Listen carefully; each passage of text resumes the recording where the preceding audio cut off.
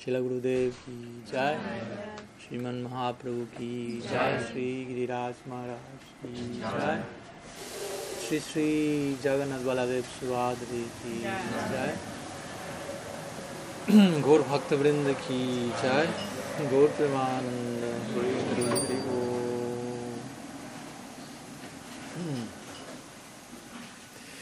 So, welcome to all of you. Good evening. We are continuing today with our series of lectures. By the wish of the Vaishnavas, we were invited to speak about Mahaprabhu's experience in Jagannath Puri. Or Jagannath Puri is the experience that Mahaprabhu had in Jagannath Puri, or the experience that Jagannath Puri had with Mahaprabhu. Take it as you like. So yesterday we began more officially with this type of narrative, describing how Mahaprabhu arrived to Jagannath Puri. And on the way to Jagannath Puri, different things happened, as you remember. I will make a detailed description, but briefly we recall he visited Ramuna and the famous pastime of Kshira Chor Gopinath with Madhavendra Puri, and in the context of that, this other story with Madhavendra Puri and Gopal in Vrindavan.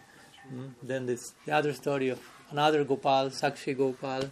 Then Mahaprabhu's Ekadanda becoming Tridanda by the mercy of Nityananda, basically. And finally, the famous arrival and conversion of Sarvabhauma Bhattacharya, which took like the main section, basically. And all this happening in the very first week of Mahaprabhu in Jagannath Puri. So this was the arrival of Sri Chaitanya Dev there. So today we will be continuing speaking in this case about Mahaprabhu's travels to South India. Tomorrow we will speak about Mahaprabhu's return to Jagannath Puri from South India. So today we will be traveling from Jagannath Puri to South India. What happened on the way to South India and in South India in itself. But of course, and that's why we are going south. No? We always go up in life, but to go up sometimes we need to go down also. There's one nice book. It has nothing to do with Mahaprabhu in South India, but the idea can be connected to us as sadhakas by Richard Rohr, a book called Falling Upward. Oh yeah. That's a nice one. So if you can go down, and going down, that doesn't necessarily mean to go down per se. So generally those who want to go up certainly have to fall upward, if you will. So before making what we may call a quantum leap to the higher peaks of Braja Lila, Braja Bhav, Radha Bhav and so on, first let's go south for a minute. And let's accompany Mahaprabhu in his journey to the different parts of South India. So after, as we mentioned yesterday, after converting Sarvabhauma Bhattacharya, which was in itself a huge feat, because Sarvabhauma was the guru of the king, and basically that implied the whole city was converted in the first days of Mahaprabhu staying in Jagannath Puri. So after a few days of arriving in Puri, Mahaprabhu expressed his desire of traveling south. As you know, India is a big country, long country. So he expressed this in the context of, this is the dharma of a sannyasi. The dharma of the sannyasi is to travel, to preach, not to stay too much in one single place. Externally, he presented these reasons, more related to the external purpose of his descent. Remember, we have to bear in mind these two parallel situations. There is an external purpose for Mahaprabhu's descent, an internal purpose. So all the things he's doing are simultaneously connected with these two things. So externally, he's establishing the Yuga Dharma, and for that he took sannyas, and therefore he has to follow the Dharma of a sannyasi. So he said, I will travel. But internally, he's pursuing the experience of Sri Radha. So his journey to South India will have a lot to do with that. I won't tell you it all yet because we have not reached Godavari, that particular place. We will see that the main reason for his journey to South India is not so much traveling and preaching, but being preached by someone else, as we'll see, in the form of Sri Ramananda Roy. And so each one of these series will have one main character, if you will. Yesterday the main character was Sarvabhauma Bhattacharya. Today main character will be Roy Ramananda. Tomorrow main character will be Prataparudra Maharaj. Of course, and Mahaprabhu itself. So Mahaprabhu had this idea, I will travel south. So he called his devotees, asked their permission to travel. Because again, his mood is, I do not belong to myself, I belong to my devotees. So, do you give me permission to travel? Please. But I wish to travel alone. That was the tricky thing. Maybe he said, do you wish me to give you permission to travel? And say yes, but I wish to go alone. So the devotees say, oh, we say yes already. What to do? But again, sannyasis expected not to travel with the big crowd and with fancy assistants and all this stuff, but to lead a relatively austere life, considerably austere life. So basically he asked to them, you should remain in Puri and I will travel by myself. But again, as we know, the psychology of the devotees is not to see Mahaprabhu as a sannyasi. Of course, Mahaprabhu's sannyasi is so important for us. So much instruction is there in the Madhya Lila, the Chaitanya Charitamrita, in his Acharya Lila. But we do not worship Mahaprabhu as a sannyasi, in the sense of having him in the altar as a sannyasi. Because for us the altar represents a portal in which we want to enter for eternity. So we are not projecting ourselves to enter into a spot where Mahaprabhu is a sannyasi. It's like entering into a spot where Krishna will be in Dwarka or Mathura. That's not our portal. But we want to worship. You see Mahaprabhu in the altar. There is no danda there, no kamandalu, no shaven head. All the curly locks are still there. So he is Nimai Vishwambar as he appears in Navadvip. Because for us our portal is on one side Vrindavan and on the other side Nitya Navadvip. But Mahaprabhu is not a sannyasi. He accepts sannyasi for our sake here. And of course, again, there is some connection with the internal purpose of culturing Radha Bhav. But the point is that the devotees do not like to think of Mahaprabhu as a sannyasi. They think of him as he's our tomboy of Navadvip, our charming Nimai. And when he says, no, I'm a sannyasi and I have to travel alone, you cannot join me. They're like, that's weird. I mean, we love you. We need to go with you. No, I go by myself. And this type of loving tension is created there. Like by all this, Mahaprabhu further turns the heart of his devotees, and vice versa. So he says, no, I have to go. It's the duty of a sannyasi, travel alone. And all of his devotees are not fully convinced by this reason. They feel it's more like an excuse. I mean, why are you leaving? So when he says, no, I will go, and also I will go to try to find my brother, Vishwarup. Vishwarup is Mahaprabhu's elder brother who accepted sannyas and became Sankararanya. That's the name he received, it is said, and nobody seen him anymore then after that. Mahaprabhu said, I will go and look for him. So then, only then, his associates were convinced. They say, okay, he has to look for his brother. He loves his brother. We are family here. So therefore, in this type of psychology, they accept, okay, you can go. Although it is said that Mahaprabhu knew that actually Vishwarup had already left this world, actually. We will see that he never met Vishwarup. He never looked for him even, because he had already departed. But he gave that as an excuse, if you will. If I do not say that, they won't allow me to do that. And there are some purposes to be attained in my journey to South India, as we will see. So the devotees, when Mahaprabhu is saying all this, they are still like filled with, they already are just like recovering, if you will, for the traumatic chapter of Mahaprabhu's accepting sannyas. And after a few weeks of that, maybe less than a month, he now is saying, I will travel to South India by myself. And he's not saying I will return like in 1 month, 2 months. It's sannyasi, mendicant, itinerant. I will go. Let's see, maybe we see each other again. For the devotees, like, what? So all of them are in silence. And Nityananda Prabhu is the one who takes takes the word, you say in English? No. Starts to speak, basically. No? And saying, well, but if you're traveling, you have to carry your danda. Oh, sorry, there's no longer danda, he said. But you have to carry your kamandalu, which is like the water pot that sometimes the sannyasis carry for whatever. Water for cooking, water for the bathroom, water for bathing. You have to carry your kopin, one muda, one piece of cloth.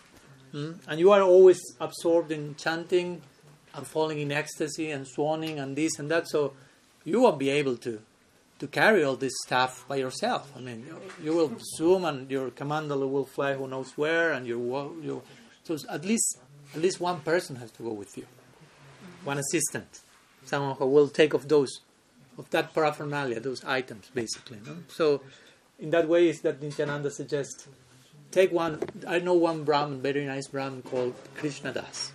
So he can travel with you. We accept, okay, we won't go with you, you won't go with the crowd, but at least take this one Brahmin. He will assist you very humbly and take all your stuff. So Mahaprabhu finally, okay, now, one. No more than that. No? We will see how Mahaprabhu, when Krishna wants to be a renunciant, there's nobody like him. So he wants to show the opulence of Vairagya, and not for the sake of Vairagya, but Vairagya actually for us is, Vairagya means detachment in Sanskrit. But the word Vairagya, the etymology is Vairagya. Ragya means raga, or attachment. And Vai means special type of. So Vairagya is translated as detachment, but means a special type of attachment. And only as a byproduct of that comes detachment. So Mahaprabhu is showing his extreme detachment, which speaks indirectly about his extreme attachment, inner world, basically. So after this, Mahaprabhu goes to his recent new devotee, if you will, new bhakta, Sarvabhauma Bhattacharya, if you will, great personality, just converted a few days back. And Mahaprabhu considers Sarvabhauma, although Sarvabhauma is converted as a disciple, if you will, a follower of Mahaprabhu, Mahaprabhu still treats Sarvabhauma as a senior, because he was senior to him in age, and so on. So he's asking Sarvabhauma, please give me permission to go. He's going one by one to all his different associates. Please give me your blessings, permission to go. Like also recognizing, I'm sold to you. I mean, I belong to you. I don't have independence strictly. But I'm a sannyasi. What to do? Kind of doing this. I have to do this stuff. I belong to you. I'm a puppet in the hands of my devotees. But you know I'm a sannyasi. You don't want to spoil my sannyasashram, right? There is some purpose to all that. Please do allow me to travel. So Sarvabhauma Bhattacharya, again, he was just converted by Mahaprabhu a few days back, and Mahaprabhu said, now I'm leaving without certain time, date of return. Sarvabhauma begins to cry. Some days before he was a very staunch and dry logician and monist, and now he was crying like a baby on the floor, imploring to Mahaprabhu, please do not leave us. At least stay some more days. He's trying to stretch a little bit his staying in Puri. Some more days. To the point that Mahaprabhu agrees. Okay, some more days. So we see how this loving exchanges between Bhagavan and his devotees. So, but Sarvabhauma is so attached. I cannot bear the idea of stopping seeing you for a moment. So at least give me some more days to prepare myself and have your association. Mahaprabhu agrees to remain 5 more days in Jagannath Puri. Not a month, but 5 more days, something. And especially he remained in the house of Sarvabhauma Bhattacharya. And Sarvabhauma was cooking for him, and massaging him, and rendering Bapu, Seva, personal service to him in different ways. And eventually, after these 5 days, Mahaprabhu goes to Jagannath before departing, you say? Before leaving Puri. And also asking his permission from the Garuda Stamba. Remember, he doesn't get closer to that. Who knows the consequences. And when he's praying to Jagannath, somehow or other, Jagannath's garland fell. So that's taken generally as blessing from Sri Jagannath. Confirmation. Tatastu. Let it be so. You can go. So this is one. And this is the point. Yesterday we gave that trailer where Sarvabhauma says to Mahaprabhu, you are going to South India, please meet with Ramananda Roy. Remember yesterday we mentioned that? It was like the 3rd level of conversion of Sarvabhauma. His bhakti was beyond karma, beyond jnana, and endowed with the sensibility of rasa. So Sarvabhauma say at this point to Mahaprabhu, if you go to South India, there is someone called Ramananda Roy, please meet him. Please meet him. I didn't understand him before, but now that I've been received your grace, I can understand he's a great personality, and you and him have a lot in common. So please go there. And as we'll see, that's the main purpose for Mahaprabhu going to South India. The main purpose, which has to do a lot with his inner purpose for descending here. So Mahaprabhu then after this leaves Jagannath Puri, and Sarvabhauma Bhattacharya collapses, faints, basically. And all the devotees accompany Mahaprabhu as much as they can. No, like it happened, I don't know, in the daily Leela of Krishna when he's leaving for the forest with the friends and something, and Jashoda and Nanda and all the elders like join him, and when he's about to leave, Jashoda brings him back and say, stop 1 minute. She starts to recite also all these different mantras and kavachas for protection for Krishna, invoking Srimadeva, protecting his side. He's going to the forest, saying to his friend, you Sridham, protect him on this side, you Madhumangal, protect you, Subal, protect you, put in this direction, north, east, west, all of you have to protect Krishna every moment, please take care, do not, like a mother, no, basically. No, extreme, she's a very extreme personification of motherhood. And they are joining Krishna, and Krishna leaves, okay, I'm going. And then Jashoda takes him back again. No, and this is over and over again for a good amount of time. And Krishna says at one point, "Ma, I have to go to the forest. I mean, I will never go then." No. So what to do? So at one point they go, and all of them become collapsing, staring at the horizon, and looking for the Goduli. Then in the afternoon, when the time of the cow dust, when the cows are returning with the pastures, and Krishna is returning, their life is coming back to them. So something similar here. Mahaprabhu is living in Puri, and all his associates are like walking as much as possible, accompanying him with kirtan and tears, till Alalanath, which is a nearby section in Puri. It's not that close to the Jagannath temple. It's not that they walk like two blocks. They walk a while, accompanying Mahaprabhu. And Mahaprabhu joined them in kirtan, like their last kirtan in this chapter in Jagannath Puri. All the cities started to join, and it was like a huge, powerful kirtan then. And then Mahaprabhu starts his journey with Krishna Das. So it is described, it's a very detailed description, especially in Chaitanya Charitamrita, all the places he visited, every temple, and which person he... I won't enter into all those details and names because it's hundreds and hundreds of verses. We'll mention some of the main points there. But basically to say that Mahaprabhu on his way, he was basically on his way to South India from Puri, walking. It's a long journey.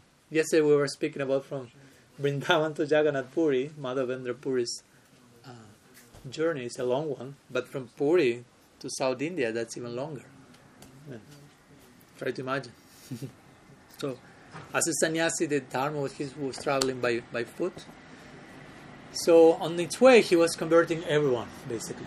That's the standard of Mahaprabhu, golden volcano of divine love, as Lasir Maharaj will say, with his lava erupting in ecstasy and consuming everything on its way. So he was embracing people, crying, and just by the embrace, investing on them his Shakti, and everyone became like mad. And Mahaprabhu said, now you chant Hari and share that with others. So every person, all of these persons returned to their respective villages and places, totally transforming other ones, and so on and so forth. So in this way to say that Mahaprabhu was going and visiting some temples, spending the night in one temple and continuing. He never stayed for more than a day, than a night in one single place. He continued. As we will see, his main goal was to meet Roy Ramananda. But we will see some other things that happened before and after that as well. So first of all, it is described how Mahaprabhu arrives at one place called Kurmakshetra. In Kurmakshetra, first he finds one Brahmin called Vasudev, which was infected with, how do you say in English? Leprosy. So it is said that it's a very interesting personality. He had different, like, open wounds in his body with leprosy. You can imagine just to have leprosy is not something precisely comfort. It's not your comfort zone, basically. So he was full of leprosy and worms, and there were different, like, how do you say in English? Worms. Worms, yeah, like worms in his wounds that were feeding on the leprosy, basically, on whatever was going on there. and some of the worms sometimes fell to the ground, and Vasudeva took compassion of them and put them back on each part. That was his standard of universal compassion. It may sound scary for us, but that's the glory of universal. Not even that single, but that worm is feeding on yourself. Why am to deny him the right of surviving? Whatever. No, so that's the standard. So Mahaprabhu, he heard about Mahaprabhu, so he was to see Mahaprabhu to the house of another Brahmin in the area called Kurma, in Kurma Kshetra. So it is said that Mahaprabhu had already left, because remember, he was just one day in each place. So when Vasudeva arrived, wanted to see Mahaprabhu, Mahaprabhu had left. But Mahaprabhu heard somehow, received the news, Vasudeva went to see you, so he returned. Which was, we'll see, is not so typical of Mahaprabhu. He was like, this is my dharma, I will go here, not more than one day, but somehow he broke his vow. Again, one of the many times for his devotee. So, again, when Vasudeva here, Mahaprabhu left, he totally dismantled, if you will. He fell to the floor. So Mahaprabhu heard about what happened with Vasudeva. Not only he was already suffering by leprosy, that was totally secondary for him. He was suffering from separation from Mahaprabhu. So Mahaprabhu returned, saw Vasudeva falling on the ground, picked him up, and embraced him. I need to say that by Mahaprabhu's embrace, all the leprosy disappeared. So here we have one miracle. Everything is miracle, but sometimes people will say that was a miracle. But we will see that for us, those type of miracles are not precisely the proof of Mahaprabhu's divinity, if you will, because basically that can be also siddhi or mystic power. But those were there, here and there, incidentally in Mahaprabhu's life. So eventually we are getting closer and closer to the main section here, which is the meeting of Mahaprabhu with Rai Ramananda. So after visiting Kurma Kshetra, Mahaprabhu continues and he arrives nearby, next to the shores of the river Godavari. Godavari is one of the main rivers in India. Every single day when you make this famous Ganga water, this is also Godavari water actually. Because Ganga is the first river, but we pronounce 7. Ganga, Chai, Jamuna, Chai, Saraswati, Godavari, Saraswati, Narmadi, Sindhu, Kabiri. Jalasmin, Sanidhi, Kuru. So he sees Godavari, one of these sacred rivers, and forests around, and Mahaprabhu immediately, as is usual with him, he sees the Godavari, but his mind goes to the Jamuna. And he sees the forest, and his mind goes to Vrindavan. Like it's typical, and especially in Puri, he will exhibit this type. Everything is udipana, everything is stimulant for his inner world.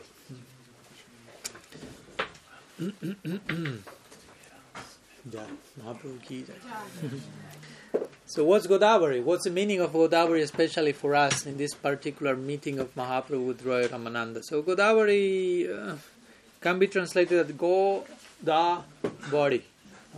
So let's see, Maharaj makes this nice description. So Go Da Body. Go can mean water also, interestingly. Da means giver or to give. And Bari comes from Baro, Baram, like topmost. Like the great giver of water, if you will. Like a river, basically. But also Go, what does it mean? Many things. No? What else? The Vedas. Go refers also to the Vedas. So Go means Vedas. Da means, in Spanish we say the same word, da. No? In English is to give. No? So to give, and Bara against, we retain the other meaning. Bara means the topmost, the highest. So Godavar is that place with the highest conception of the Veda is being given. And that has to do with Mahaprabhu's meeting with Radha Ramananda. Where the highest reach of all the Vedic revelation finds its expression there, in this conversation that we will see that Mahaprabhu has with Roy Ramananda. Gaudiya Vedanta, we call that. That's the climax of Vedanta. I mean, the climax of Veda is Vedanta, and the apex of Vedanta is, according to us at least, Gaudiya Vedanta. So that will be revealed, as we will see in the conversation between Roy Ramananda and Mahaprabhu. So Mahaprabhu arrives to Godavari, again, really deeply affected by its surroundings, takes bath there, and Roy Ramananda comes. He's been taken in a palanquin because he was working for the government, even though he was born as a Sudra by caste. He was working the government as a relatively high post. He was how do you say in English? Viceroy? Viceroy? Whatever. Viceroy. So he was accompanied, taken in a palanquin, which already indicates respectable person, with a retinue of people, like musicians and attendants. So he seemed something else of what he was, basically. No? Difficult to grasp what's going on with the Vaishnava, basically, internally. But Mahaprabhu saw him and immediately recognized him. Although that was the first time they were meeting each other in the Leela, in this particular Leela. They are eternal associates, as we will see. So it is said that Mahaprabhu, in his mind, went running and embraced him. But externally, he, for a moment, contained himself, trying to behave as a sannyasi as much as he could, if you will, and try to consider the rest of the retinue, which was there with Ramananda, which was not aware of who Ramananda really was, and who Mahaprabhu really was. So Ramananda is the one who approaches Mahaprabhu. So Mahaprabhu remains in the river, on the banks of the river waiting. Ramananda approaches Mahaprabhu and falls to the ground in Dandavat. And basically Mahaprabhu asks Ramananda, are you the one I think you are? No? Are you the one Sarvabhauma recommended me to meet with? And Ramananda, I'm your fallen servant, and with full humility, falling at his feet. Born in the Sudra community, I'm nobody. And then we find the famous also statement, Kiba Vipra Kiba Nyasi Sudra Girinai, say Krishna Tattva Bhikta, say Guru Hai. Yay Krishna Tattva Bhikta, say Guru Hai. Now, whether one is Sudra, Vipra, Brahman, Sannyasi, Mahaprabhu said, it doesn't matter. I don't care. But if that person knows Krishna Tattva, which doesn't mean only theory, but is really drenched into that reality, he's Guru. And he's anticipating basically, you are to become my Guru. We are the very personification of this verse. You seem like a Sudra, Grihasta, political person, which generally has to do with materialism. So it seems that you are something, but you will be my, as we will say, my Raga Marga Guru. Not only any type of Guru, but my Raga Marga Guru, as we'll say. So they say that then Mahaprabhu embraces Ramananda Roy. And at that point they cannot contain themselves. And the two of them start to really cry profusely and ecstatically. And all the servants of Roy Ramananda are totally bewildered. What's going on here? I mean, they never saw Ramananda in such a state. They always saw him like political figure, behaving, following certain bureaucracy.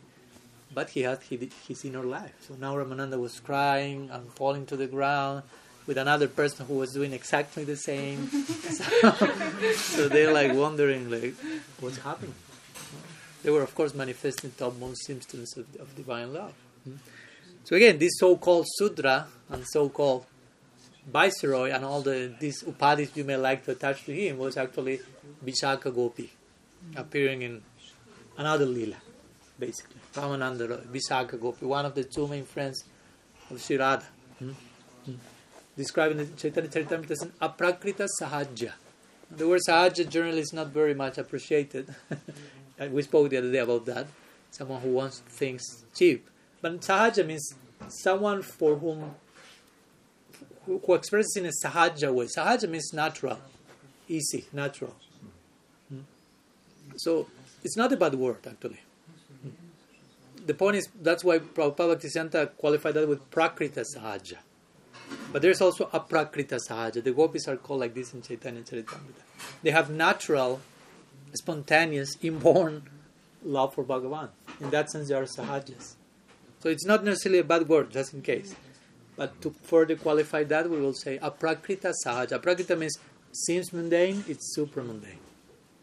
And in them, they are made of love of God. They are ragadmikas, as we mentioned. Their whole atmika, the whole self, is made of rag. So even though, again, it seems something else. Ramananda Roy is famous for training in Puri, the Devadasis, the girls who were dancing for Jagannath.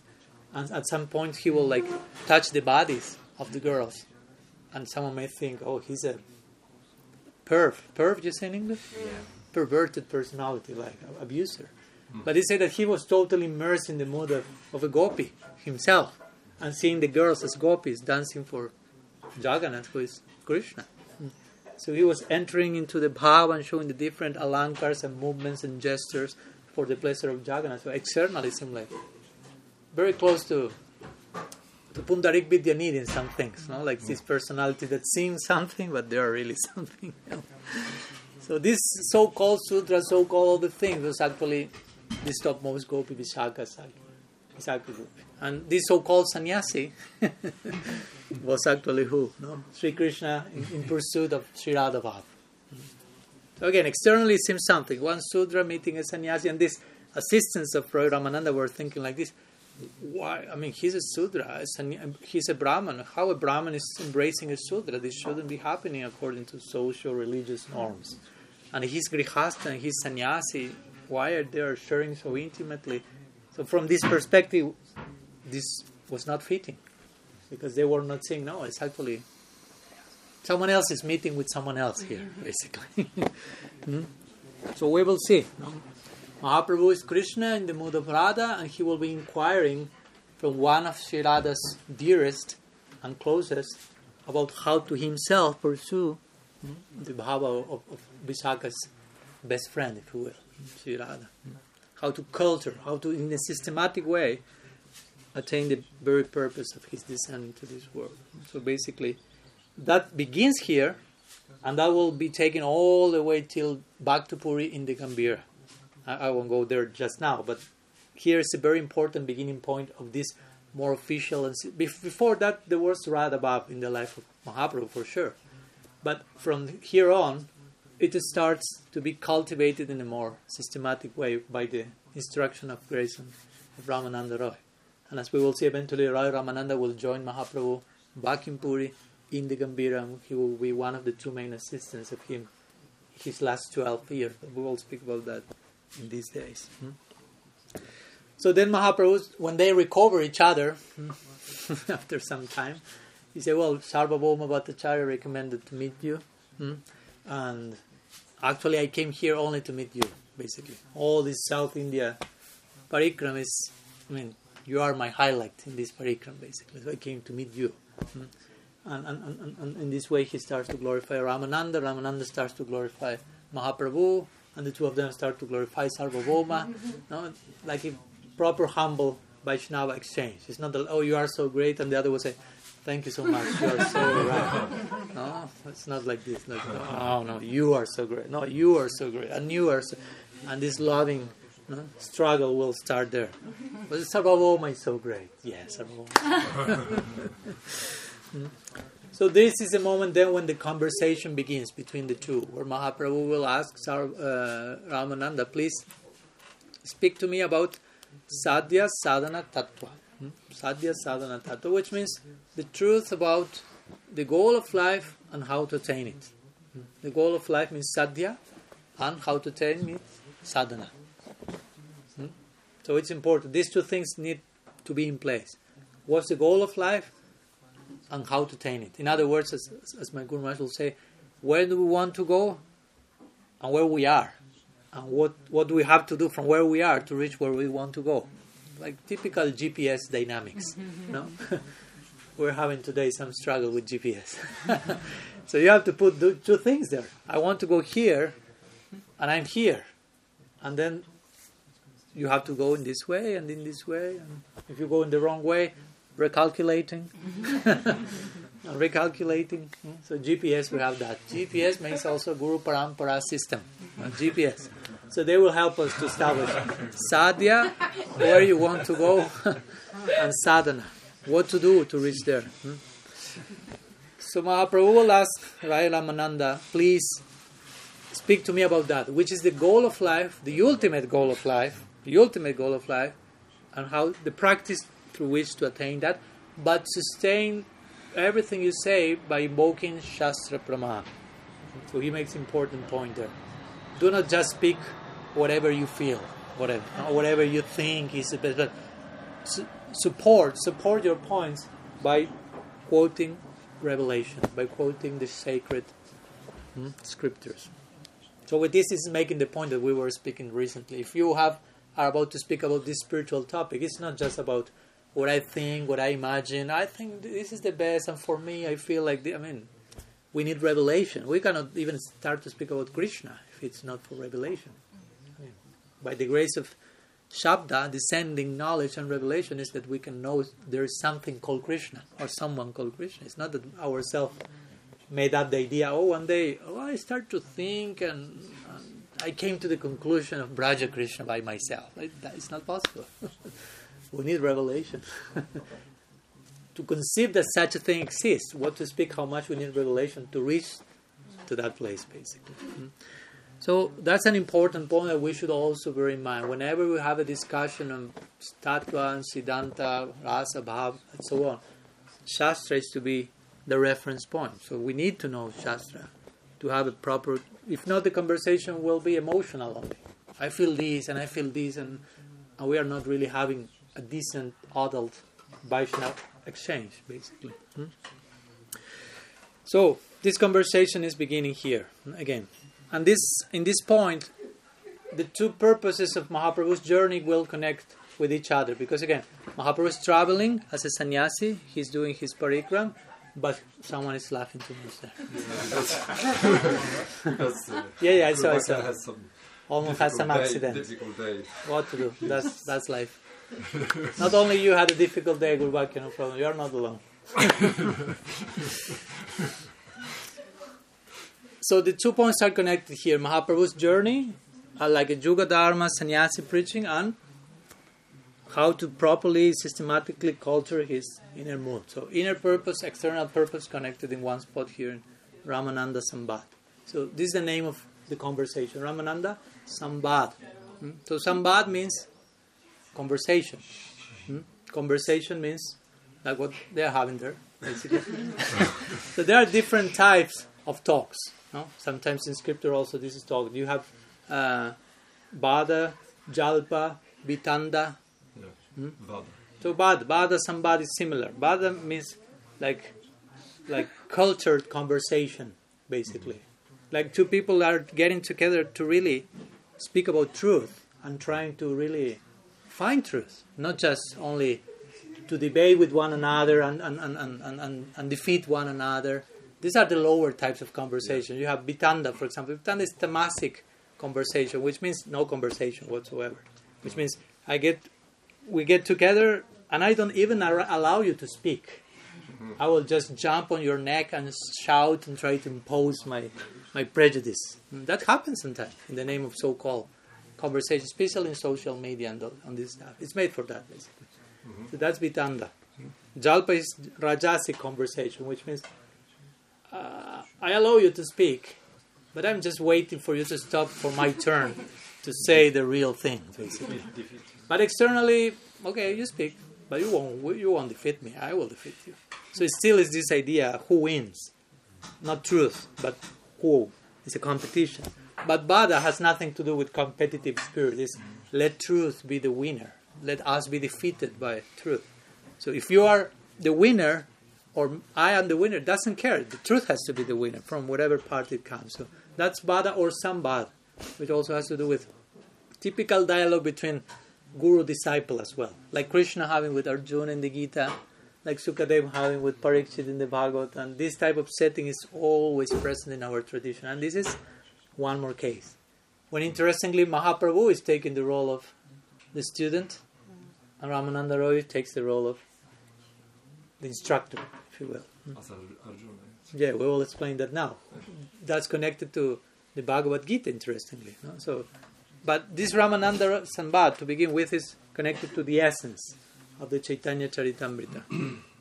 My Guru Maharaj will say that in the same way that the Bhagavad Gita is the essence of the Mahabharata, the whole Mahabharata is presenting all this romance, politics, intrigue, but all these are like, how do you say, like baits, hooks, to tempt you, continue reading, and when you realize you are in the midst of the Bhagavad Gita, and Krishna is putting you above the gunas, because the whole Mahabharata mostly is about gunas, and dharma, lots of dharma, but still that's guna.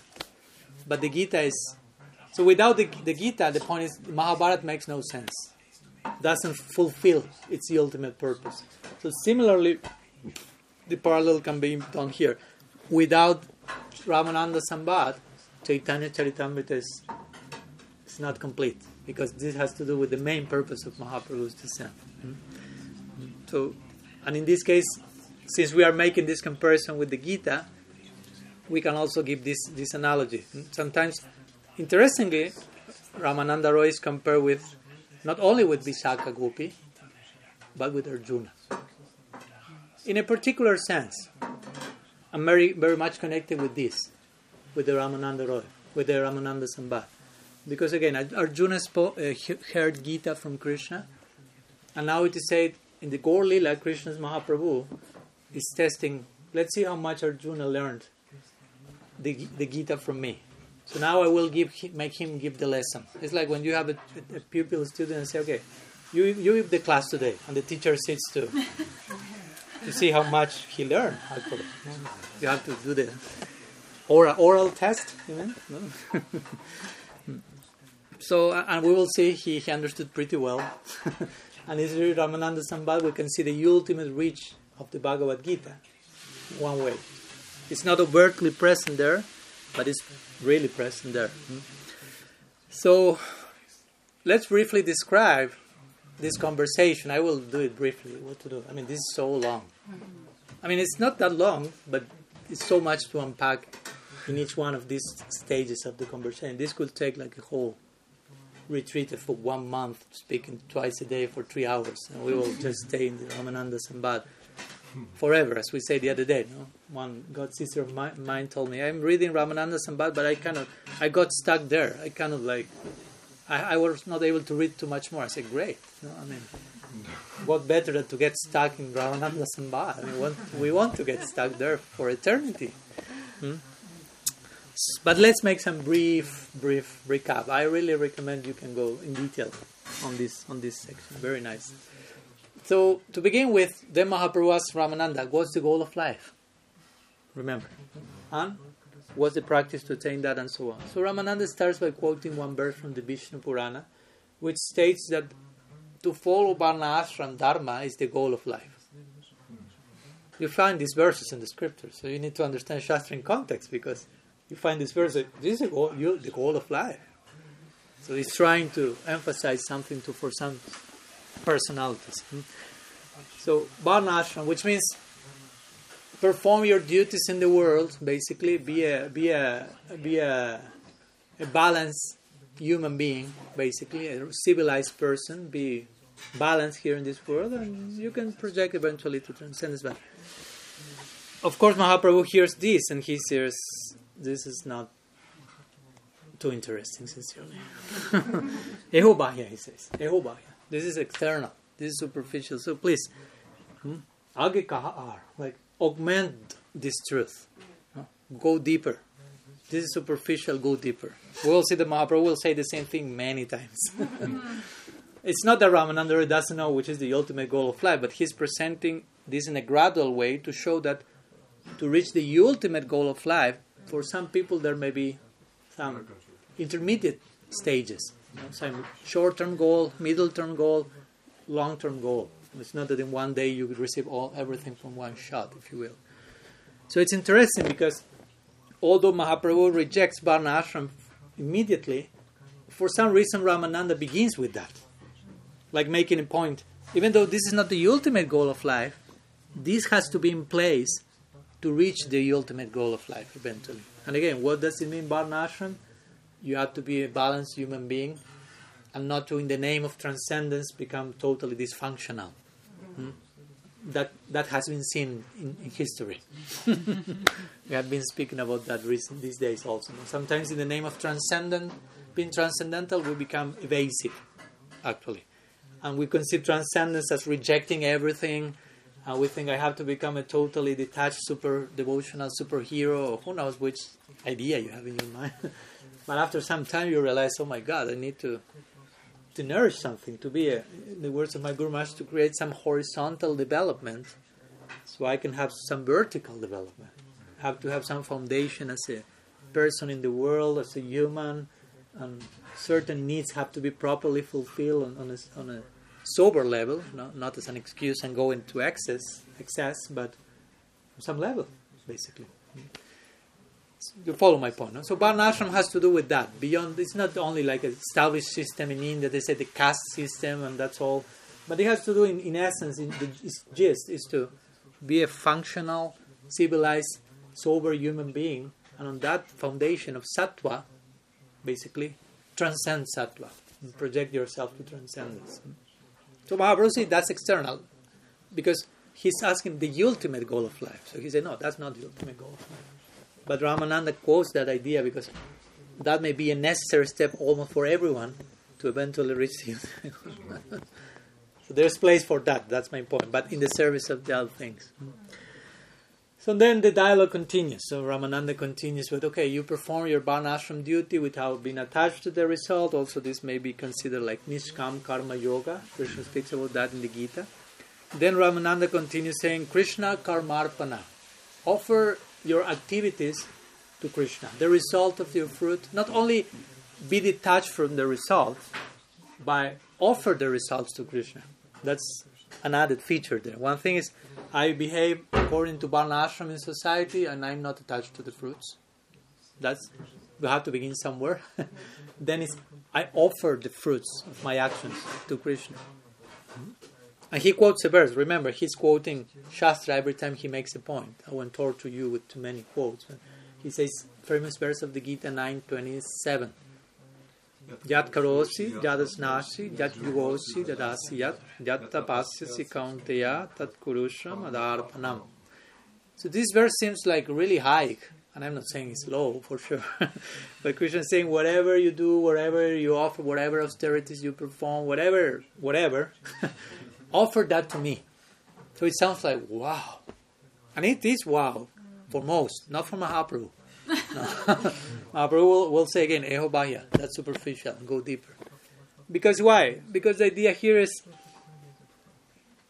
Krishna Karmapana means you do something in the context of Varnashram and you offer the result to Krishna. In other words, you remember Krishna when you are doing that offering, if you will.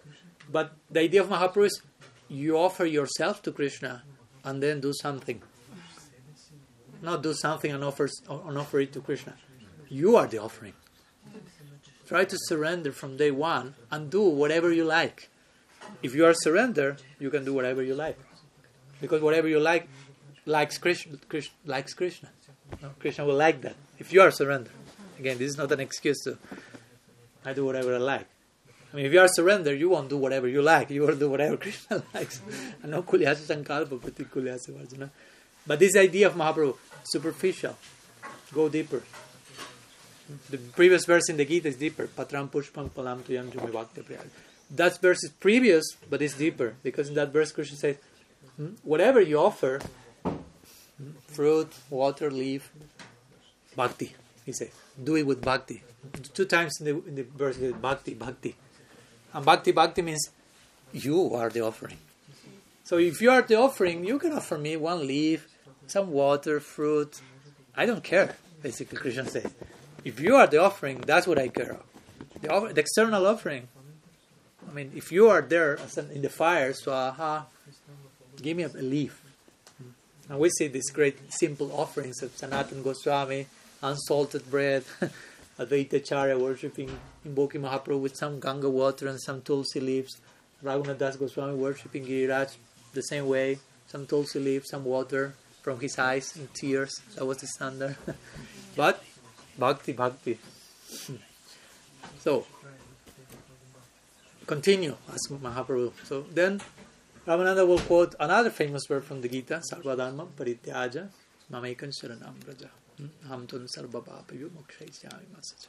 Consider the conclusion of the Gita, and again, high verse, the most well-known verse of the Gita. Abandon everything, just surrender to me. I will protect you from all danger. Do not fear. What will Mahaprabhu say? Oh, Bhagya, that's superficial. We're like shocked at this point. I mean, this is the conclusion of the Gita. Mahaprabhu is saying this is superficial. Who is Mahaprabhu to say that? I mean, it's not that the verse is superficial, but Mahaprabhu is so much not superficial. Even that verse still. But basically, why he rejected that? Because at this point, Ramananda is suggesting Swadharma Tyag, which means to renounce one's own dharma in society, like to reject Varna ashram and become like a wandering mendicant. So just renunciation only of the Varna ashram. Because this verse of the Gita is not speaking about that, but it is explained that what Mahaprabhu rejected and considered superficial in that verse is the popular understanding of that verse at the time. Most people thought Sarva Dharma Parityaja means reject all dharma, all Varna ashram dharma, and accept the order of sannyas. So Ramananda quoted that verse in that context, pointing to the understanding of the time, and Mahaprabhu say it's superficial. In that sense, because in another sense, that verse is ultimately speaking about the Braja Gopis. They are the really ones who reject all dharma, all social consideration, leave everything behind, and just Mamekam Sharanam Braja. So he's not, of course, Mahaprabhu is not rejecting that. He's after that. He's after Gopi Bhav, Radha Bhav. So he's rejecting this superficial idea, no? Just accept sannyas and become a contemplative. To be a sannyas is not the goal of life. Just in case. A sannyas is telling that to you. Because also those type of distortions come. Some devotees say, I want to be sannyas. Why?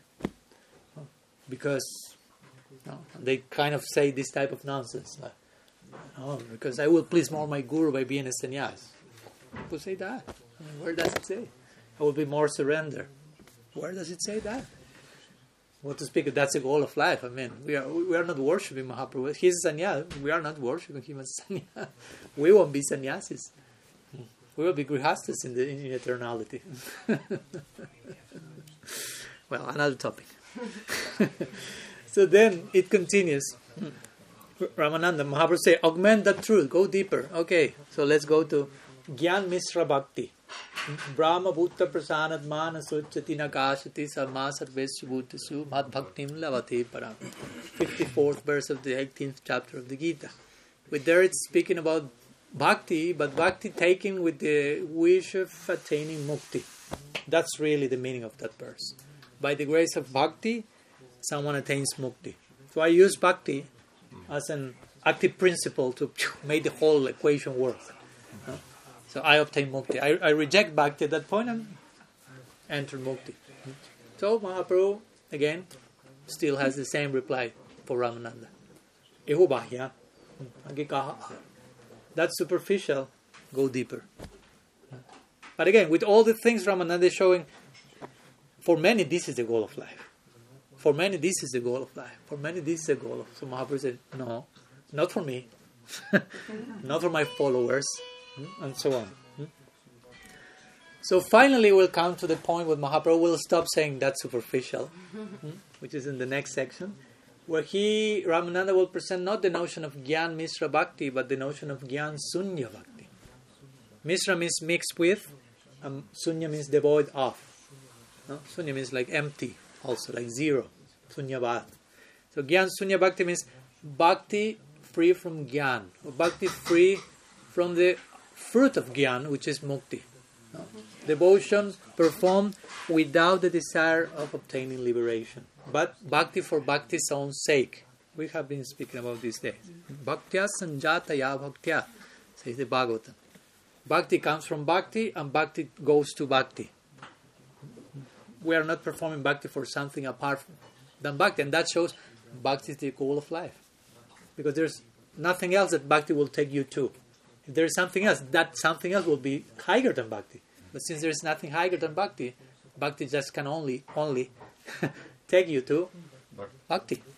Like when someone asked Srila Prabhupada, what's the result of chanting Hare Krishna? He said, that you will be able to chant more Hare Krishna. Like saying, what's the result of bhakti? That you will be able to engage in bhakti in a more comprehensive way. Ad infinitum. So, Ramananda quotes this idea, Gyan Sunya Bhakti, and he quotes a very famous, nice verse of the Bhagavatam, Gyan Prayastudha Pasya Namanta Iva, Jivanti Sammukaritam Bhavadi Yadartam, Stanestita Srutigatam Matanubar Manorbi, Ye Prayasa Jitayito Pyasitra Istilokyam. This is from the Brahma Stuti, the prayers of Brahma. And basically, again, each verse is a whole retreat. So here Brahma is, after being bewildered, after the Brahma Vimohan Lila, he's saying, Gyan Prayasa Udapasya, totally rejecting the unnecessary burden of Gyan. He has 4 heads, remember. So he has a big burden of Gyan. 4 heads, thinking in 4 directions, north, south, east, west. The topmost scientist of the whole universe is Brahma. So he says, I've realized that all these 4 heads are a burden to me. So I will get further knowledge, not by trying to make my heads think, but Namantaiva, Namaskar. By putting my 4 heads to the ground, I mean, he's not able to put the 4 at the same time. It is described. That's described by the commentator when he was revering Krishna. Some heads were gone, but some others were looking. But he was taking turns, and all of them were. So he said, by putting my head to the ground, I'm receiving much more knowledge than by trying to make my 4 brains only think about who you are. So Gyan is not the all in all, it's not the superior, the highest means, and Mukti is not the ultimate goal. So then Mahaprabhu received this notion, okay, bhakti for bhakti's sake. That's like the foundation of pure bhakti, Suddha bhakti. Not bhakti for Gyan, for karma, mixed. So Mahaprabhu doesn't say here it's superficial. He say, oh, that's nice. But please continue. Of course, he doesn't stop there. I mean, now it's really beginning the conversation. Now Mahaprabhu says, okay, now we are somewhere. No, please continue. So next, Ramananda Roy will go to describe Prem Bhakti. Prem. Again, as we said the other day, the goal of life in a generic way at least. So Prem Bhakti. And he quotes another famous verse, in this case from Padyavali, written by Rupa Goswami and shared in Chaitanya Charitamrita, Krishna Bhakti Rasa Bhavitamati Kriyatam Yadikuto Pilabhyate Tatra Laulyam Apyakalam Molyam Janmakoti Sukritarna Labhyate. This is a very famous shloka which speaks about the price for threading the path of rag is Laulyam or Lobha, divine greed. And no matter how many pious activities you perform in many millions of lifetimes, that won't help in the context of this. To drench your consciousness in Krishna Bhakti Rasa. It is said that Srila Prabhupada named his society after this verse. After this first line, Krishna Bhakti Rasa Bhavitamati. Because we sometimes may say Krishna consciousness. And that may become like a slogan or like short verse. You are his Krishna conscious. I practice Krishna. But what's the real ultimate meaning of that? Here, a verse describing Prema Bhakti in the Raga Marg. So it's not just, I know Krishna, I follow the 4 regulative principles, I chant my 16 rounds, I'm Krishna conscious. Yes, on some level. But there are so many degrees. So. But when Prabhupada named his society Krishna consciousness, this was the idea in mind. Of course, Krishna consciousness also means Krishna Chaitanya. So there we have an example of Krishna consciousness. So Mahaprabhu accepted this great Prem, the goal of life, but still, as we spoke, he says, to say the goal of life is Prem, still what? Abstract, like generic, especially for someone like Mahaprabhu. He's looking for something very specific. So he says, continue. By the way, I may extend today a little bit with your permission. So I hope you have enough stamina to accompany. So Mahaprabhu say, okay, continue in the line of Raga Bhakti. We are getting somewhere. So please continue. So then Ramananda Roy starts to describe all the different varieties of Prem. Dasya, Sakhya. He doesn't touch Santa because we know it's not so much of an active service disposition. That's another whole discussion altogether. But Dasya, Sakya, I'm quoting verses. I'm just summarizing a little bit here. Vatsalya, Mahaprabhu asking, please continue. And eventually he reaches Madhurya Prem. Remember, Mahaprabhu wants to get somewhere. He's concerned about his own inner culture at the same time. He's establishing this for us, but for himself as well. So, Ramananda reaches the point of Madhurya Prem as the height of divine love. So Mahaprabhu says, please continue. Which at this point is like, continue? There is more than that? We may think like this. Ramananda was ready to continue. So he continues and starts to develop how in the context of Madhurya Prem, the idea of Radha Prem is the highest. Again, I'm summarizing. There are many verses there and one can continue studying. So after saying, okay, Radha Prem is the topmost possible goal of life, Mahaprabhu says, can you continue, please? So Ramananda said, until this point, nobody ever had asked me to continue. And nobody ever thought that there was something. Nobody ever in the history of religious thought have ever thought that there's more than that. So Ramananda said, okay, I will continue. And he starts to describe in detail the glories of Sri Radha Prem and how her Prem is so powerful to the point that Krishna himself becomes a servant of that. Krishna himself falls to the feet of Sri Radha. We heard in the scripture that Sri Krishna is with different gopis. No? He goes with Chandravali here, and he goes with this other gopi here, and this camp and that camp. But we never hear that Krishna falls to the feet of any gopi other than Sri Radha. There's no description in Shastra of Krishna falling to the feet of someone else. Of course, he will fall to the feet of Radha's Manjaris and Sakis, begging, please allow me to go with Sri Radha. But that's an extended form of falling onto the feet of Sri Radha. And this is the famous line of Jayadev Goswami's Gita Govinda, Dehi Pada Palavamu Dharam. This famous line that Krishna is saying to Sri Radha, I put my head on your feet with the hope of receiving your grace, the dust of your feet. And when Jayadev was about to write that, he thought, oh no, this is too much. Nobody wrote such a thing ever. So he didn't write the thing, and he went for a walk, as you know the story. And Jayadev's wife was at home cooking. and sometime later, Jayadev returns from his walk, and he sees her wife eating. I say, why you are having lunch and didn't wait for me? And she said, what are you speaking about? You already ate like an hour ago. Now I'm eating. I said, no, I went for a walk. I'm just back. He said, no, I don't know what's going on in your mind. Maybe you are writing too much, but you already ate. He said, no. Yes, no. So like, what's going on?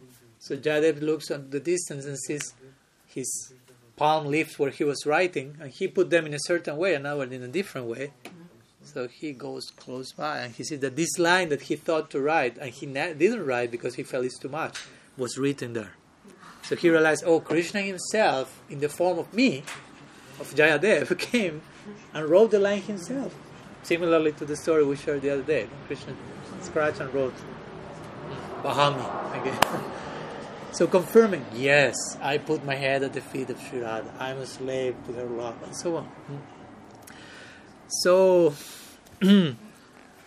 Ramananda continues. He shares some tattva in between all these Baba notions and feeling himself, as to say, like a puppet in the hands of Mahaprabhu, because Mahaprabhu was the student, but actually he was the one that made Ramananda instrumental to share all these truths, actually. That was how it was working. So he continues to speak how Sri Radha and Krishna enjoy mutual loving exchanges, and Mahaprabhu insists, he says, please, is there something else? Now, he didn't say, continue to say, is there anything else you may like to share? And Ramananda say, well, yes, there is something else, but I don't know if you will be happy with this or not. I'm not sure. We will understand why now. And it's called Prema Vilas Vivarta. Prem Vilas Vivarta, which has to do with the exchange of love between Radha and Krishna when their identities switch. Like Sri Krishna becomes so much identified with Sri Radha that he feels himself her. And she becomes so much engrossed in Sri Krishna that she feels herself him, basically. So that's called Prem Vilas Vivarta. Vivarta means like bewilderment in the context of Prem Vilas, of the play of love. So they merged in each other to such a point that they switched roles, interestingly. So the point is that they forget their own identities and totally identify with the other one identity, but still there are two. And their intention in love, as my Guru Maharaj will put it, is that you and I become we. Attain some form of unity, some form of merging. Not Brahma Sayuja, but merging in love. So, and of course one may ask in this connection an important question. If Radha and Krishna have this type of switching of role, what's the purpose of Mahaprabhu then? Why Krishna's Mahaprabhu wants to taste Radha Bhav? If sometimes at Prem Vilas Vivarta, he becomes identified with Radha and vice versa. So one can ask, why? Because it is said that in this Prem Vilas Vivarta, Krishna is identifying with Radha and tasting something of her emotions, but as Mahaprabhu, he's systematically tasting all the different possibilities of what being Radha implies, which is much more comprehensive than just what happens in this Prem Vilas Vivarta, which is already a big thing. But we will see above Prem Vilas Vivarta, it is Mahaprabhu's Vivarta, Mahaprabhu's divine bewilderment.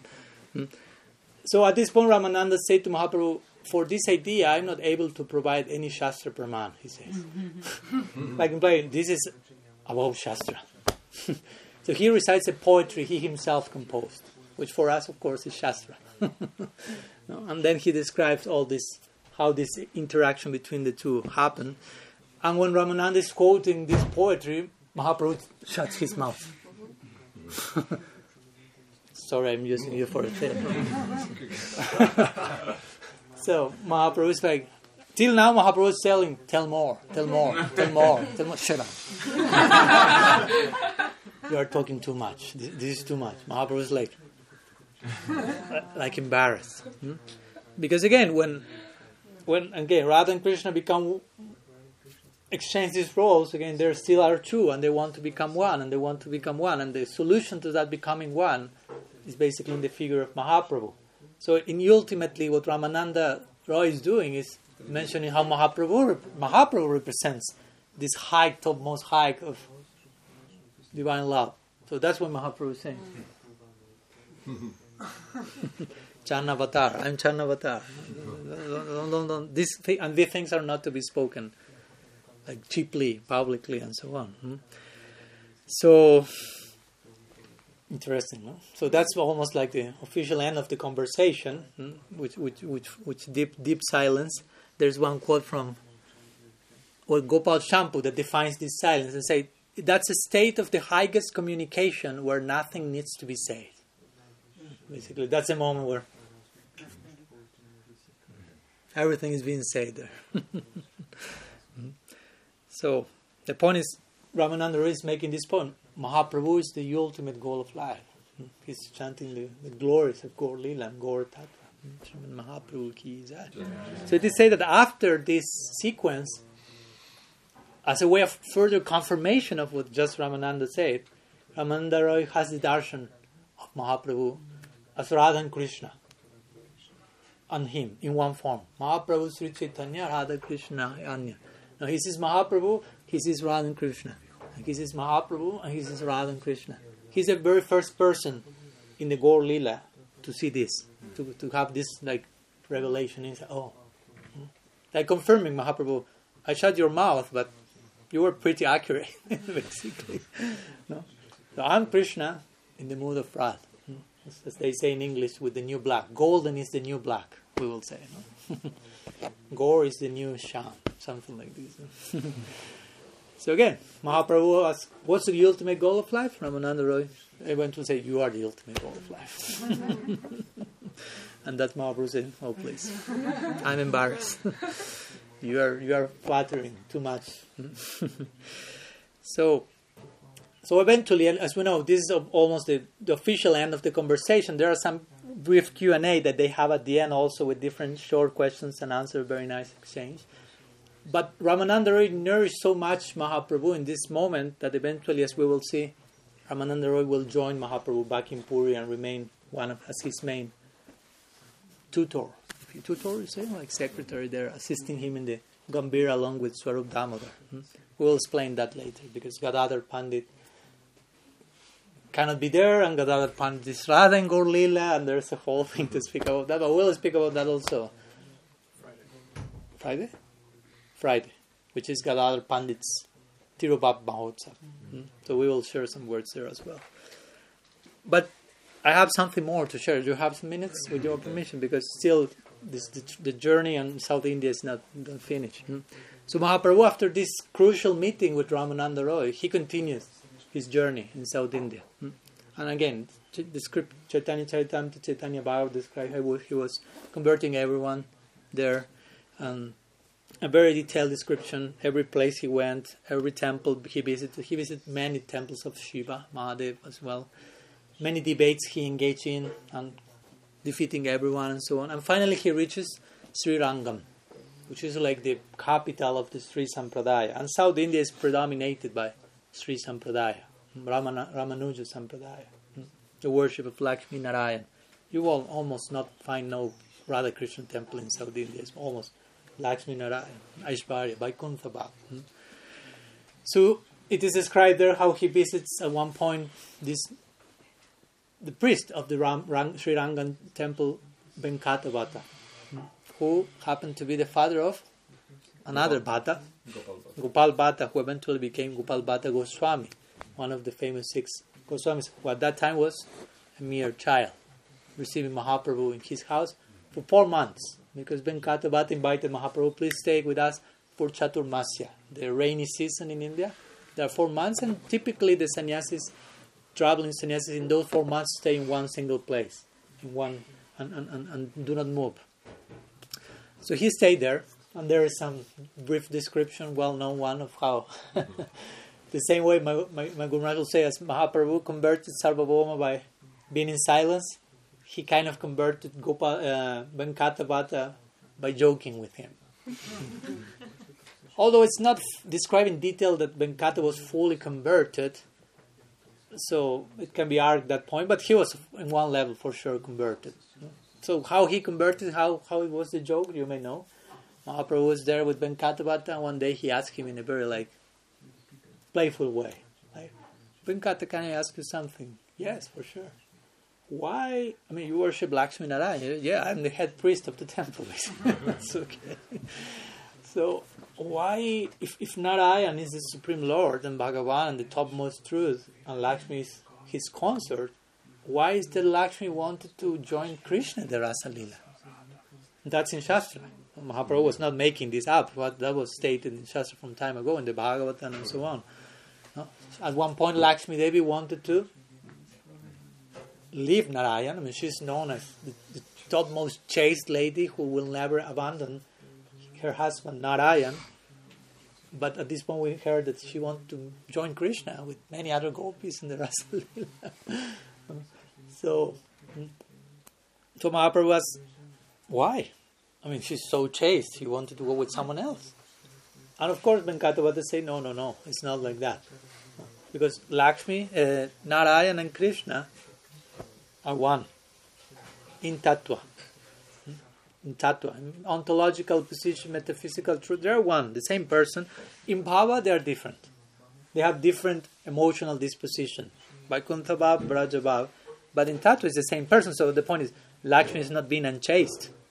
She's joining the same Narayan in his Vilas form as Krishna. Narayan in one of his avatars. That's the conception of the Sri Vaishnavas. Narayan is God. Krishna is one avatar of Krishna. Very charming. The most charming avatar. Okay, so Mahaprabhu say, thank you for your reply. But there's a second question. So what's the second question?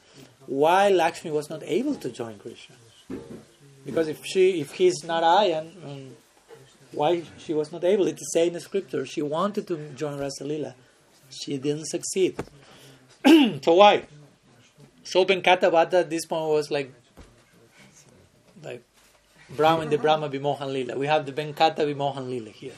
So Venkatavata said, only you can ask such a question, he say. So only you can answer that question.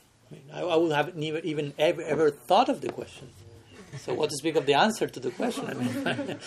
I'm trying to digest the question in itself. So please, you reply.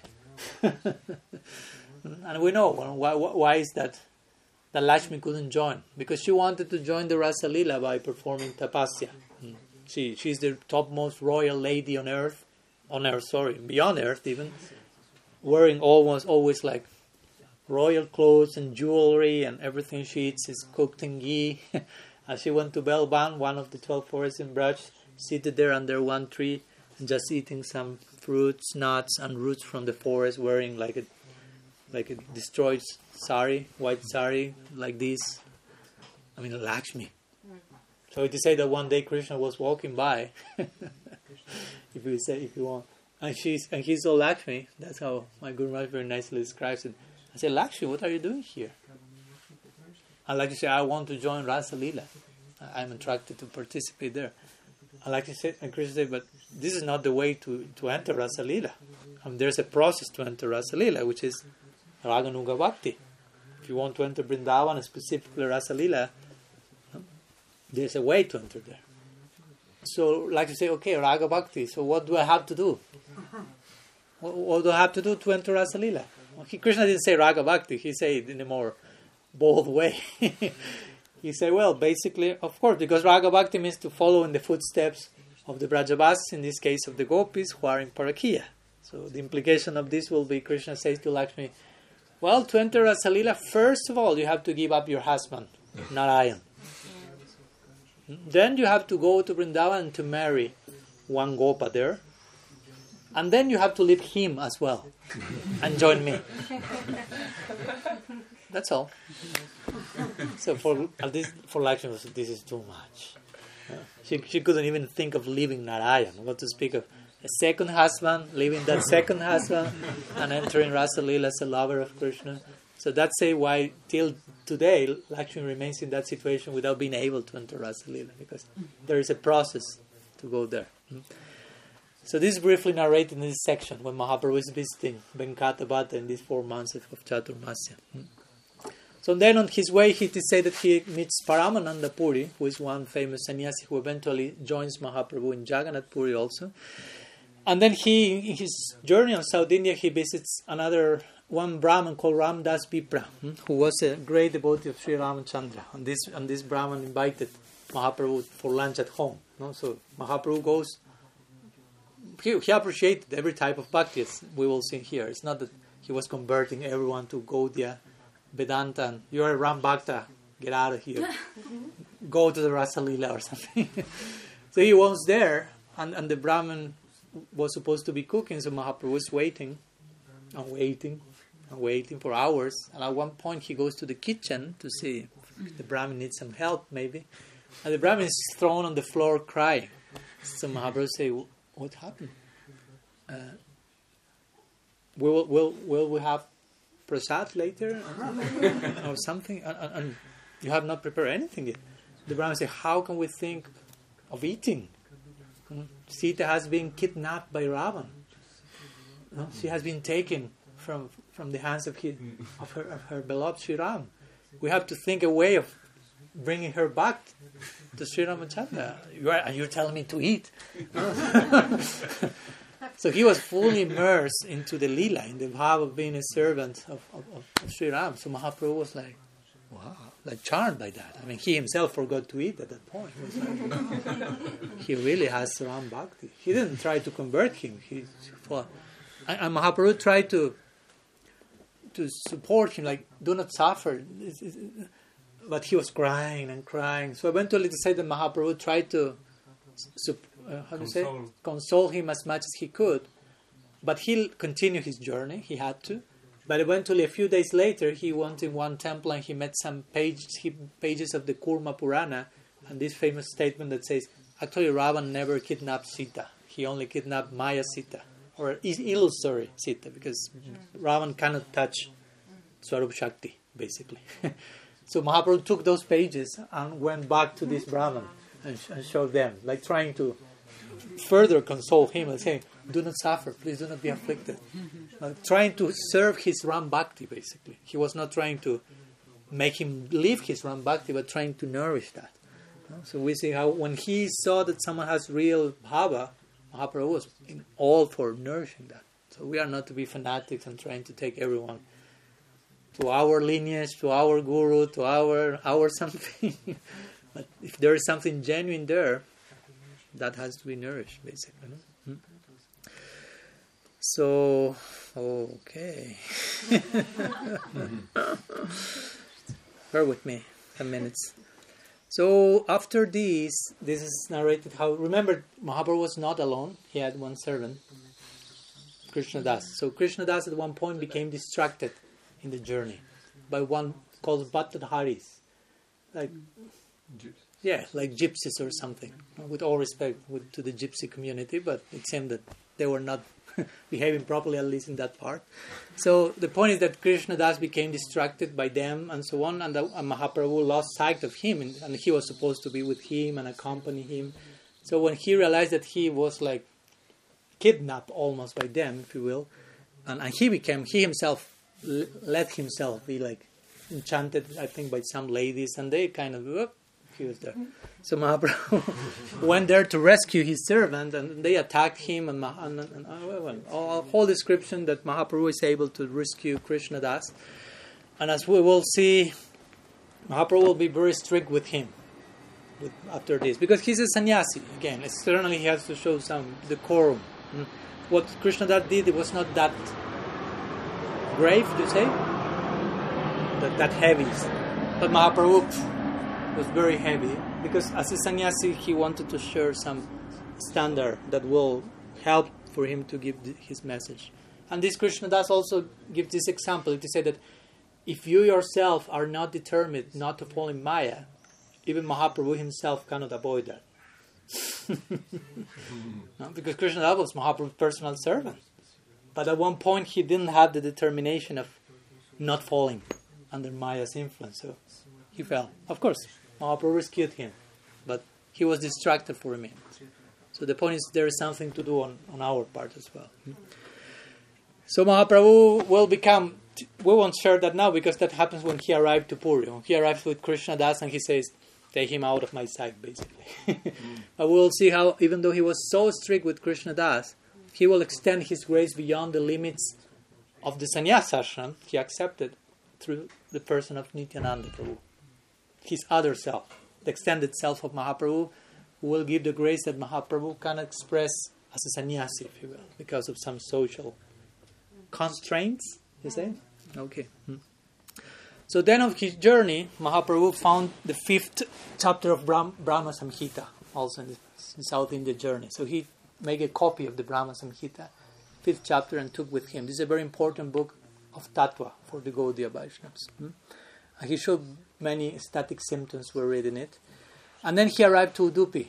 Today we found someone who was born there. That's the embassy of Madhvacharya and the Tattvavadis. And it is described how Mahaprabhu saw one deity there and started to go mad and dancing and singing. And after that he met the Acharya of the Madhvas at that time. And they have some bath, similar to the one he had with Ramananda, but in a different direction in this case. So he asked the Acharya, what's the goal of life? And they have some debate, and it is described that Mahaprabhu triumphed on that. Then on his way he also meets Rangapuri, who was a disciple of Madhavendra Puri. So he was like an uncle, spiritual uncle for Mahaprabhu. And they were together, it is described like a week in ecstasy. That's an interesting meeting.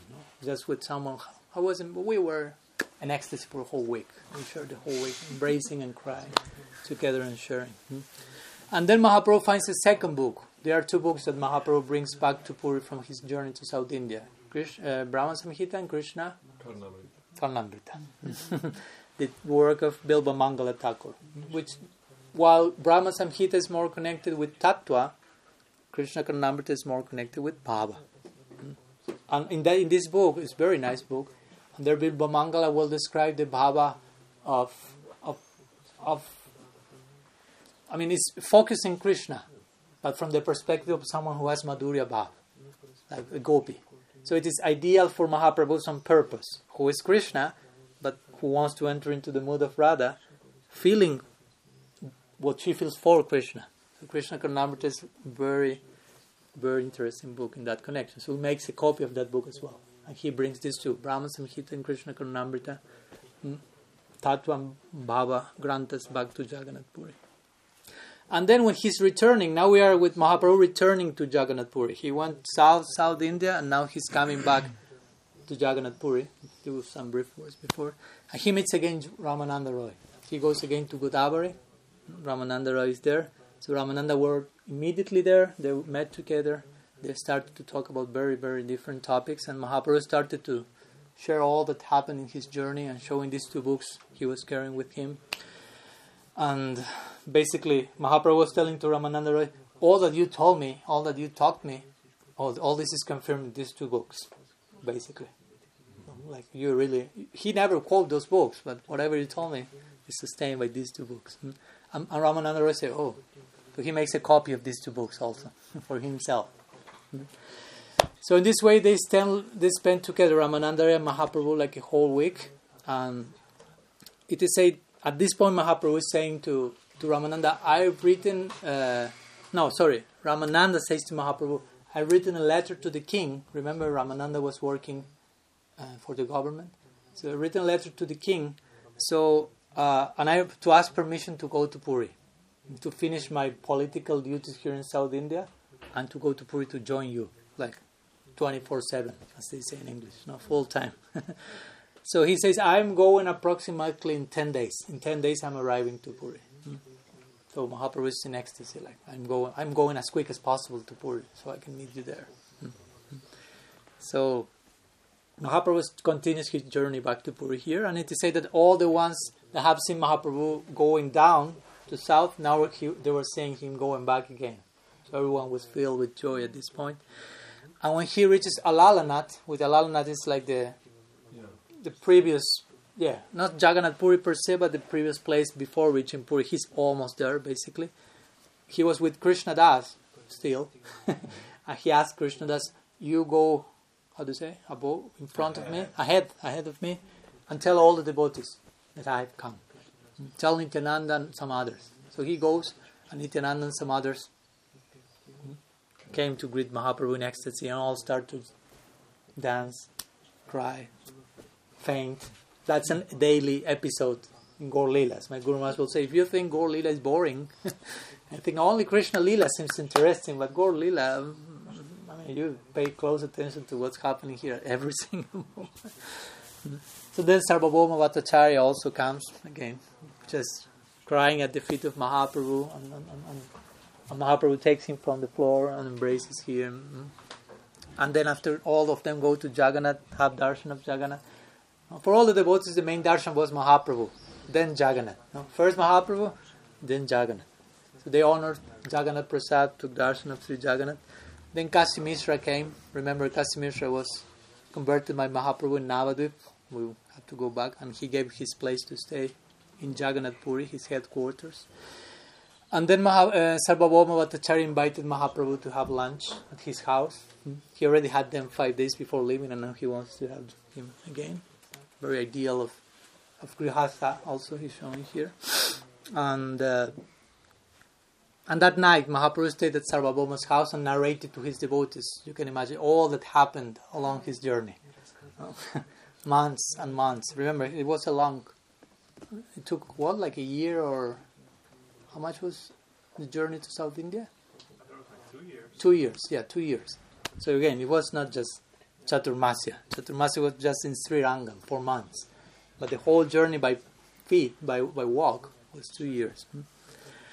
And he told to Sarvabhauma, making full circle with our narration and concluding here, I met so many Vaishnavas, so many personalities, I've experienced so many things, but the topmost personality I met in my whole journey was Ramananda Roy.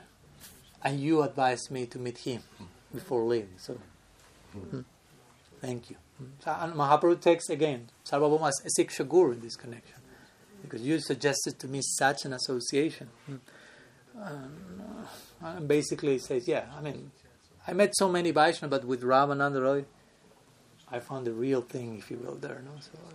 So here is what we have the end of the... Mahaprabhu is already back to Puri here. So the journey to South India has ended. And tomorrow we will continue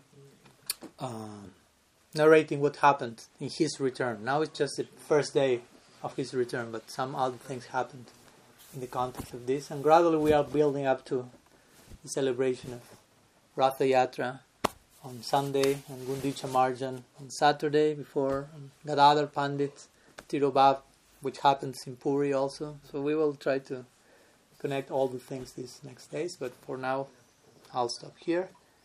So there are some questions. Okay, we'll take some few questions because it's already late, so I don't want to go too much. Or we can have one question, and if there are more tomorrow in the morning, we continue. The river that they met at, was it the same river that they had this long conversation? Was it, were they holding the conversation there? That's just a yes or no. Yeah, but the point is, the river where they met, who met with whom? Mahaprabhu. Yeah. Yeah, it's the same place. Yes. On the banks of the river Godavari. Thank you. Yeah, the two of them met then, and the two of them have the conversation on the banks of that river. Was Ramananda, was he aware that he was Arjuna? Well, actually, as I mentioned, Ramananda is actually defined as Pisaka, but he's more connected. This is a long topic. Then Sevanidhi will share the details. Actually, I don't want to overwhelm you, but Ramananda is described sometimes with three other different identities as well. Some call him Lalita, some call him Visakha, Arjuna Sakha in Vrindavan, Arjuniya Gopi. So we can stop there. Of course, these are not Tatastha Jivas, they are Swarup Shakti Jivas, to call it somehow, Swarup Shakti Nitya Parishad. So there are other possibilities in them. Now we as Tatastha Shakti can have two identities. So you can imagine what to speak about Gaur Lila, Krishna Lila, what to speak about some soul made of Swarup Shakti. So I will connect mostly his identity as Arjuna in connection to the dynamics they had in this Ramananda Sambad. How that sometimes, for example, Haridas Thakur is compared with Prahlad. But we know that Haridas Thakur is Brahma. We spoke about that yesterday. Yeah. So he's Brahma. He's not Prahlad. But why he's described as Prahlad? Try to think about. Because he went through certain how do you say in English? Trials, whatever, as Prahlad went. When he was put to test and tried to be killed by his father so many times, and Haridas was beaten in 20-something markets, and he was totally non-affected, if you will, like Prahlad, no fear.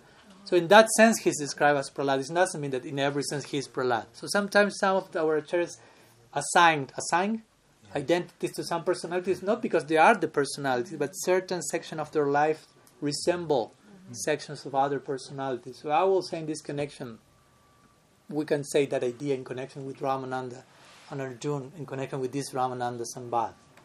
But generally the main opinion, if you will, is his Visakha Gopi. And that makes sense because what's the connection between him and Swarup Damodar, Lalita and Visakha being with Mahaprabhu all these last 12 years in his life, being the dearmost of Sri Radha and so on.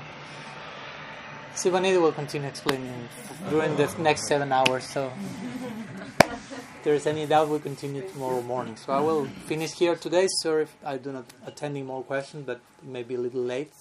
But tomorrow in the morning we have Q&A, so you are invited to present any questions you may have concerning this topic or any other topic.